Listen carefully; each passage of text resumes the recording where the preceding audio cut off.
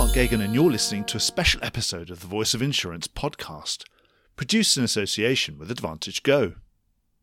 Pick and choose your own unique best-of-breed insurtech and data providers with AdvantageGo's ecosystem. Today's episode is all about showcasing a really important advancement in the provision of technology to the insurance industry. Back in the early days of computerization, we installed different systems in our businesses to do different jobs. We didn't expect them to talk to each other. And because each was made of proprietary tech, they almost certainly didn't. As time passed and developments like the World Wide Web started to permeate more of our lives, our expectations changed. Nowadays, we want systems to ingest data sources and the output of other systems, and we expect these new outputs to be easily ingestible further down the chain by our own suppliers and all the different departments of our business, as well as regulators and other essential third parties. Common standards and modern connectivity are allowing this to happen. I suppose this is the difference between computerization and digitization. But this begs a change in the way technology providers go about their business. Either they will try to be all things to all people and produce their best attempts at solving every problem and answering every question that the insurance industry is trying to answer, or they will have to be more realistic and pragmatic. In a world brimming with excellent providers of increasingly specialist solutions, many are realizing that the best outcomes for customers are going to come about when they're provided with a wide array of choice and ease of operation. A customer should be able to run different tools on the same platform without having to become an expert in plugging them all together themselves.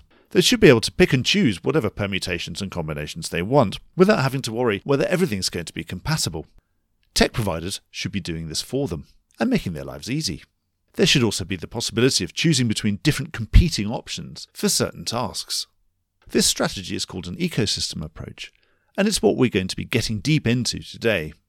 To help us, I spoke to Ian Summers, Global Business Leader of AdvantageGo, and Jeff Cohen, who is a Senior Vice President at Zywave.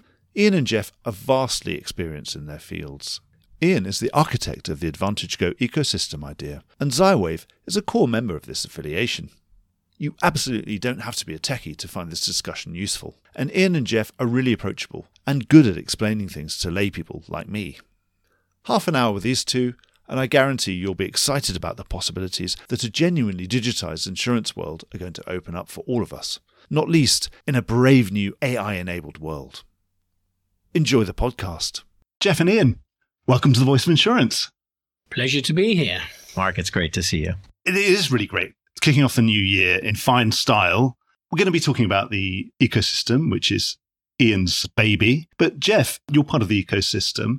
Before we get into talking about that, I think we should talk about Zywave a little bit. Introduce us, any of the listeners who don't know what Zywave is, and also because you've done quite a lot of acquisitions in the last few years as well. Tell us about all the things you can do these days. Sure, Mark. Happy to. Zywave is perhaps best well known for its extensive relationships with, I'm going to say, almost 18,000 brokerages and agencies that cover the entire insurance marketplace in the United States. You were a brokerage yourselves originally. This is the origins of Zywave, isn't it? Zywave grew out of something called the Frank Hack Brokerage in the late 1990s in Milwaukee, Wisconsin. So you were solving a tech problem and you realized that yes, you had a tech business that you could spin out.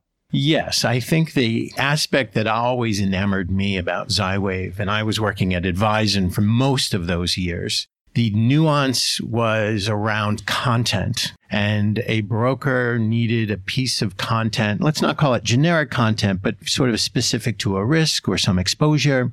And Zywave researchers put together content that the brokerage would license and then spin out via emails and CRM connections and all these different things as a way to keep their clients, inform their prospects. So sort of case studies about losses that have recently happened in that same I would say very elementary, though. You know, do you need to shovel your sidewalk ahead of a snowstorm or after a snowstorm? That kind of stuff. Yeah. And by 2020 period, Clearlake Capital, a very large private equity firm, bought the company, and we set about doing a series of acquisitions to augment our revenue. And Advisen was one of the first companies that Zywave picked up. I was president of Advisen at the time, so this is 3 years on. And subsequently, we would pick up companies in different parts of the commercial insurance life cycle, the personal lines life cycle, employee benefits life cycle, as we fill in sort of different aspects of the whole portfolio. So with Advisen came WCL, Web Connectivity. Of course, Ian has a long-standing relationship with James Wilson there. Clarion Door would come a year later, and a number of things that help us round out our offering, particularly now to insurance carriers as we go way beyond the original focus of insurance brokers and agents. If someone's standing at the bar with you asking you exactly what does Zywave do, what would you say? This happens to me all the time, by the way. What would you say? What's your really brief? You said, well, we cover the whole spectrum. I think the essence to what we're trying to do is to help insurance agents and brokers sell more insurance. And we're trying to help insurance carriers write more profitably. I think if you really kind of boil it down, that's where you come to. So, Ian, how did you meet Jeff, and how did you then recruit them into this ecosystem? Well, two different answers to that, I guess. So if you go back in time to Web Connectivity and James Willison, he was part of the introduction process, but also Rob Stavro, who's now working at Clarion Door, another one of Rob and I work very closely together. And there's a couple of other connections as well that brought us together. The concept of the ecosystem we've been having since I joined AdvantageGo, it was very obvious early on that there were a couple of areas where Zywave were standout performers for us. And so consequently, Rob and James introduced, and that's how we came to meet each other personally. From a work point of view, is that building that ecosystem where we've been looking at the key gaps in that value chain, if you like, and where they offer the most powerful solutions. So that's where Zywave came in, if you like. And where did this idea come from, Ian? I think it goes back in time to when I was at Aon as a client trying to buy technology to solve the solution. And then more recently through the conversations I have with our clients on a day-to-day basis. It's becoming ever more complicated, just underwriting business. There's lots and lots of components you need to pull together. And one of the things I was trying to achieve is to simplify that in a secure and safe environment for our clients. So if you like, you hear best of breed components quite regularly, don't you? Well, I'm a poor journalist. I have to read that. I always think of dog shows, the best spaniel, but I understand the concept. It's become one of those journalistic cliches. It's quite funny, but I always see what you're getting at. You want the best of a particular type of task that needs to be done. And obviously there are 20 or 30 things that need to be done within an insurance company or with an insurance broker. And you want to be able to pick the best bits. Yeah, put those together like a jigsaw puzzle, if you like. And that's becoming more and more complex with the variety of specialist insurtechs that are coming out, little niche solutions which are absolutely brilliant on their own. But if you try and pull them in as a client, all of a sudden you have to be an integration expert, or you need to be constantly looking to find the right solutions to reach your problems. And we're trying to help solve that problem. So they can come and then effectively got a menu of different options to pick from. Yeah, we try and find the top 2 or 3 players, be that on the application space, that marry well with our underwriting desktop, or data sources which provide more information to help underwriters make more informed decisions, or even consultancy that help with the complex integration processes and onboarding of new technology. So it's all about making it easy for those customers, and they can just pick and choose what they want, and they know it's going to work together because you've already done the plugging it all in together bit. Yeah, we've taken the time and invested in pre-integrating, if you like, building those connections. If customers and partners want, we can make the framework where you engage simpler as well by having a contract, one throat to choke, if you like. So we take the risk of a new startup, clever technology shop. We'll bring that in-house and front that on behalf of our client. So the client doesn't have to worry about, dealing with a new supplier who's got a great thing, but then they've run out of cash and then suddenly they have to kind of unwind it somehow and it's all embedded in their stuff. So Jeff, what was attractive to you about this relationship? Well, I think the essence to what Ian has been developing with his team focuses around this idea of catering to different strengths of different marketplace participants, different members of the ecosystem. By no stretch of the imagination are we in a position to do everything well. It would cost millions and millions of dollars and take thousands of lives and many years even to if you come. could afford to buy all of this within time, something else would come along, wouldn't Exactly. it? And you'd end up being not quite the best at everything. Certainly. And what we learned at Advisen was ultimately that we couldn't boil the ocean. We needed to focus on a very few specific things that we could do well. And now here at Zywave, we focus on perhaps a slightly larger list, but still, it's still only a few things that we are front runners in. So what are those things? What are you bringing to this ecosystem party? Well, Ian will tell me as well, but when you were looking at Zywave and you're saying, well, I really do need these top one or two in these particular areas, what were the things, for example, Ian, that made you think we really need to sign Zywave up to this because they've got something really good? I 100% echo your point about being a specialist in areas, and that's what we're trying to embrace is pick the best of breed, again, using that terminology. But the area that stood out initially, and there's more since then that came out, was the rating and pricing in the US, the knowledge of the ISO forms, which is pre-built into the Clarendon solution, which with our underwriting front end, we can then call that pricing and rating tool and get the answers back to the underwriter. What does ISO stand for? I mean, it's a sort of international standards organization. I think Insurance Services Office. Yeah, that's right, yeah. And these are standard policy I think, forms right. that you can use. Exactly. I've interrupted you. Sorry about that. So ingesting those forms, standard forms? Yeah, ingesting the standard forms, which effectively means we can faster to market, quicker for a client to onboard the solution, and has got years, I don't know how many years, of experience in that space, which is fantastic to us. But bringing that knowledge and experience into the E&S market, so it's not exactly the same, but it's the same sort of data into the E&S market, and then that's one step more into the UK specialty market.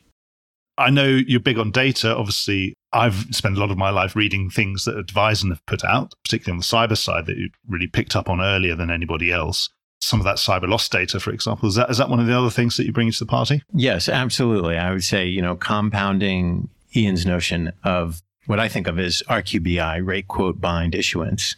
Trying not to use my acronyms. You can use them as long as you say what they are, then you can use them again. On top of the rate, quote, bind approach, what we come to the table with is this tremendous amount of loss event data. And loss event data in certain domains, certain silos, has a profound ability to impact an underwriter's decision-making process simply because you're looking at comparables. What other awful things have happened? I mean, as a broker, I remember going in with a Spanish property risk. It was infamous because, and I had a 10-year loss record, but had a loss 25 years before. And so it wasn't on the 10-year loss record. And I said, I'm not touching that, mate, because the whole factory had burnt down 25 years hence and no one had ever forgotten it. So yes, that ability for loss data to affect decision-making is profound. We've been working for almost 20 years on a database, which is researched by human beings across all sorts of records in the public domain, jury verdicts and SEC filings and FOIA request output and on and on and on. And this has become a liturgy on all the awful things that happen to companies. And from my perspective, this is low frequency, high severity examples of what could go wrong and how big that error is. And as it turns out, Mark, you know this from your so many years in journalism, in the insurance space, human beings are very creative at getting into trouble. Well, certainly, yes. What can go wrong does go wrong. And certainly you've described it as slices of Swiss cheese, that every time a plane takes off, a load of these Swiss cheeses are all put down on the table. But sometimes, very, very occasionally, all the holes can line up in one place and something can actually fall through. 999 times out of 1,000, nothing ever happens. But just occasionally, these things can allow something to fall through the crack that is now created. So how's the ecosystem going to work in practice? Is there an element of competition? It's because there's always areas of overlap where you can compete when you're talking about having the top one or two players in each space, different breeds. In each breed, there are different dogs that are vying out for top spot. And I think that's an important component. You've got to have that competition to keep everyone fresh and alive and the propositions being up to date for the clients, if you like. Most of the people that we're partnering with, we are partnering where they have a real standout capability. Now, they'll then have other things that they will offer and services, which is part of the partnership we'll work with as well. And then inevitably you'll come across where our partners have competing products with each other. And we'll have selected 2 or 3 leading components, as I say. And there'll be other areas where we just agree in a grown-up fashion that those are the areas we will compete. Even in our own offerings with some of our partners, we'll overlap in occasions. But what we're trying to do all the time is put and I would say this, but put the client in the centre of that. What's the best opportunity for them? And because we've got this jigsaw with reasonably easy plug-and-play components, a bit like the old telephone exchanges where the person pulls that wire out and plugs that one in, we can switch those around. And it's the client's choice, not our choice at the end of the day. So the client will choose which are the best components. We just hope we've picked the right ones on the shopping list for. And ultimately, the client's in charge, isn't it? It's funny, when you're competing with somebody else, you think, we really have got the best thing. We know we've got the better product. But it always confounds you. And the client just goes and chooses the other one. And we never really know why. It's just they might just like it more. Or they might just like the person who's selling it to them more, or whatever. And so we have to just respect that. I mean, I suppose, is that part of what the ecosystem's all about? Yeah, I think from a Zywave perspective, what Ian and AdvantageGo are doing is really focusing on I'm going to make up this word, modularity, the ability to insert, feel free to use it, insert components rather than relying on one particular provider, one vendor to spend the next 27 years building out this grand system that by the time it's developed will be archaic to begin with. So Zywave's whole software as a service approach has been with our own customers to sort of take this idea of how do we embed ourselves in such a way that we are connecting. I think Clarion Door is a really good example where we have very purposely not set out to try to do everything. We've focused on rate quote bind, and we have also focused on connecting APIs to a central hub so that we can expand distribution. And the essence to those thousands and thousands of insurance agents and brokers is probably one of many sort of downstream benefits to AdvantageGo working with an organization like Zywave, because it just says if you can reach this group via this confluence of members. And for any listeners, I think listeners should have learned what an API is by now. Oh, sorry. But if not, yes. The connections that will connect different computer systems together. Yes, absolutely. I can't remember what it actually stands for. It's programmable interface, but I can't remember what the A is now. I think application. Application. Programmable or program interface. Anyway, I'll put it in the notes. And when you're getting into a big relationship like this, do you have any trepidation, any kind of misgivings? That's an interesting question, Mark. I think there is certainly nothing I can think of in the category of misgivings. I suppose otherwise you wouldn't have done it. You had to do your diligence on Yes. each other. And again, I go back to sort of what we were talking about as we were plugging in all of your equipment, right? It's this notion of relationships. And you're talking about there's an awareness in this marketplace of what Ian and his partners have done. These are all known entities. And I think that relationship, just like in almost every insurance contract, is a key component. The interesting aspect is really to discover how we work with all the other partners in the ecosystem and making sure that we're able to represent their interests, or at least pass on like, oh, that's interesting. You should talk to this person over here. And Ian, you've assembled this core of important players, the founding members of the ecosystem. What should we expect to see in 2024? Have you kind of done everything, or Oh, no. you're going to be adding a lot more? Yeah, we'll be adding a lot more. I'm excited to announce 2 or 3 today, in fact. So Mia, you talk about data ingestion and AI tools. So Mia is one of our new ecosystem partners, if you like, joining us in the next couple of weeks. We've also got DocoSoft, who's a claims application provider, specialist in the London market, but they themselves are broader. But again, if you're a London market claims area, they're in that top quartile that we're trying to pick on all the time. All these things are reasonably complicated to get right, the business change along with the technology.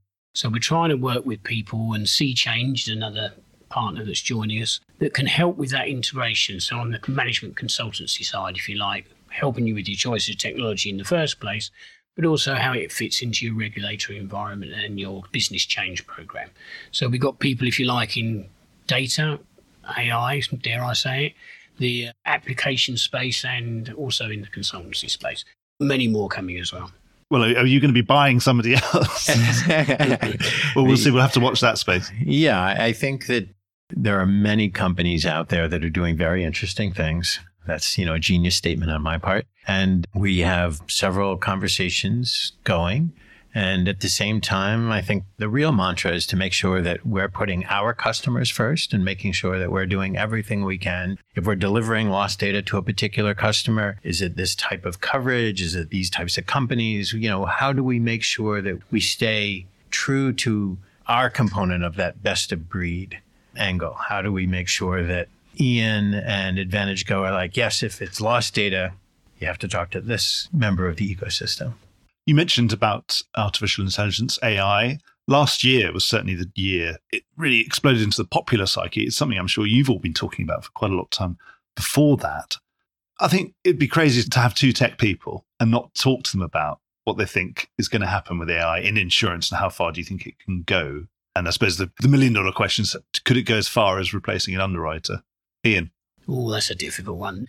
I think in the fullness of time, and that's a long way away, I think what AI is going to do is going to help increase the number of products that we can call commoditized. So how today you can put your card details in and it can look you up. Yeah, and it's not being underwritten by Robert Hiscox, is it? So there's more and more risks where that will become applicable because AI can do that data crunching and that finding of the information around it. But that shouldn't go too fast is my personal feeling around that. And a little bit of that is because those data sources, unless they're trusted ones, these AI engines can go and look at anything. You need to go to, if you like, a Zywave loss database. Something really robust. Which is robust. And if you can analyse that faster, yes, that's helpful. But don't just open the floodgates and let data pour in. I think that could be quite dangerous. So more and more risk, I do think, could be underwritten more seamlessly, allowing, if you look at our market and the specialty type market, allowing our guys to focus more around those new, ever-evolving risks. There's a new line of business, more or less, comes out every year now. Yes. So, that's where you're investing. And just because it's a new line of business, AI is not going to have the background, the knowledge and experience. And our intuition, which I don't think AI has quite got there yet, that's where we'll rely on those underwriters to give. So it's far more as being this helpful assistant who's triaging a lot of things and getting rid of some of the easy, yeah. and just getting things that are out of scope and just getting them out of your queue of things that you've got to do Doing today. The triage, if you like, in some lines. Yeah, and then presenting the underwriter with, hey, here are 10 things I think you really should look at. And I'm certain I can't make a decision on. Yeah, absolutely. But it is for increasing number of lines of business, to be fair, but it's not getting there at the top end just yet. And I suppose because the world's changing so fast, it's always throwing up new lines of business all the time anyway, or new exclusions, new things that people are worried about that probably need to be individually underwritten and couldn't be underwritten automatically in any way. Ian, I agree with many of your crystal ball views of AI. I'll throw out that I'm a simplist at heart, right? So I distill things down to very common denominators. And certainly in the case of underwriting, it seems that there are insurance companies that are desperate for more distribution. We need more things to come in that we can quote. And then you've got other insurance companies on the other end of the spectrum where they have so much coming in, they can't see the forest through the trees. And there are submissions that receive no attention for all sorts of reasons. And I think there is an opportunity for AI. If you just apply some of the things that we've been working on, obviously with all of our content troves, we've been fast on this development track of how can we take content that we've already created and reconstitute it in different ways for that bespoke insurance situation. On the loss data front, we've marveled at how many different types of things are out there. We have not come up yet with a really good way to distill all sorts of regulatory documents. We still require humans who know insurance to go through and update and track things on spreadsheets. But you can see that there's an application if you combine what Ian's suggesting around that large pool of data, that insurance companies' loss experience, their claims experience, prior submissions, start using AI to filter within very specific segments or subpools of data, whatever we refer to this as. And then I think you're definitely onto something to moving this collective ball towards, how do we write these really unique risks? on the mass-produced commodity, like 1 million different people are all going to need this coverage. Yes, I think already that's being done by bots and other things. Yes. And other things. And Ian, this is probably a topic very close to your heart. It seems that 2024, I suppose we can't talk about Big Bang, but there's quite a big switch off. And maybe it's just another bang in a long series of smallish bangs. In 2024 in London, a lot of tech change is going to be happening right at the core of the London's platform. Are you excited? I am, but I've been excited for the best part of 30 years. We've been disappointed on different occasions in that time. We've been modernising the core infrastructure of the London market genuinely for over 30 years, I think. So we made some great successes many years ago on the claim side with a system called ECF. We're now looking at replacing the back-end mainframe solutions that the bureaus use to process. That in itself is a massive undertaking, and I think we're, fingers crossed, the market's just about there. That will open the door for us to digitise things. I don't think that digitises things in its own right, but it allows us to be able to, whereas up until now, we haven't been able to. You keep coming against this brick wall of, well, the mainframe says no. Yeah. And, London speaks its own version of the insurance language. You talk about acronyms, I don't want to go Londonisms is something that we've been talking about for many years, and we've been trying to get rid of them, I thought. But yeah, we are. But the technology's been written with those Londonisms in. So now when you take those out, half of the market participants' technology no longer works. So it will take us a little while to get over that. But if you like, we've now got a digital base that we can build on. And I think that's going to be exciting in 25, 26. Sometimes with digital, I just assume you create the platform and then you allow yourself to be surprised by what people actually finally start doing with it. The earliest adopters and the people who just go off, and you're giving them the freedom to go and do a lot more things. And then you can't necessarily prescribe what they're going to do. Would you say that, Jeff? Yeah, I guess I see it with perhaps a variation, right? And by no stretch am I the connoisseur of all the different changes happening here in the London market. But when I take a step back, this idea of moving towards more global standards to remove some of the Londonisms and make things applicable across a wider swath simply, I think, augments the notion of those modular components being able to integrate much more seamlessly, much more efficiently. Do you think that first benefit is obviously going to be process efficiency, speed, and cost? I think cost is an interesting one. I'm not entirely convinced on this round cost is going to be much different. Like I said, I think it's building the base level to build on. That infrastructure. And that's the technology infrastructure. But you've also got, and I'd be shooting myself in the foot if I didn't say the Accord standards are coming into much more use within the London market. Yeah. They're also one of our partners as well, by the way. So bringing the digital infrastructure and the business language together in a more global nature can only help us. And if there's one thing London is good at, when we shoot ourselves in the foot all the time with beating ourselves up on technology, when it comes to innovation, we are the leaders in the world. And I think if you give our market participants the base that they can let their minds think and we can execute behind, I think that'll be an exciting time. Yes, because theoretically it'd be much quicker to spin up new products and new structures. But you say not necessarily cost straight away, but more like the benefit will be that you'll be able to do twice as much business with the same infrastructure, so therefore the costs will come down as a percentage. And more profitable business because you're understanding that information more. So it'll be a similar investment, but it'll really pay for itself. Everyone starts in a different place. So it depends where you are in that evolution of being able to embrace the digital technology. Ian and Jeff, thanks so much for your time. I've really enjoyed our conversation and get you back on the show at some point in the future. Thank you so much for coming on The Voice of Insurance. Wonderful. Thanks. Yeah, thank you so much for your time. This was brilliant fun. Well, I hope you enjoyed today's episode. If you did, don't forget to subscribe or leave a like or a review or recommendation on whatever podcast platform you used to access this program. These really help get the word out. Before we go, just a quick reminder that advertising slots are available here and in other places in the Voice of Insurance podcasts.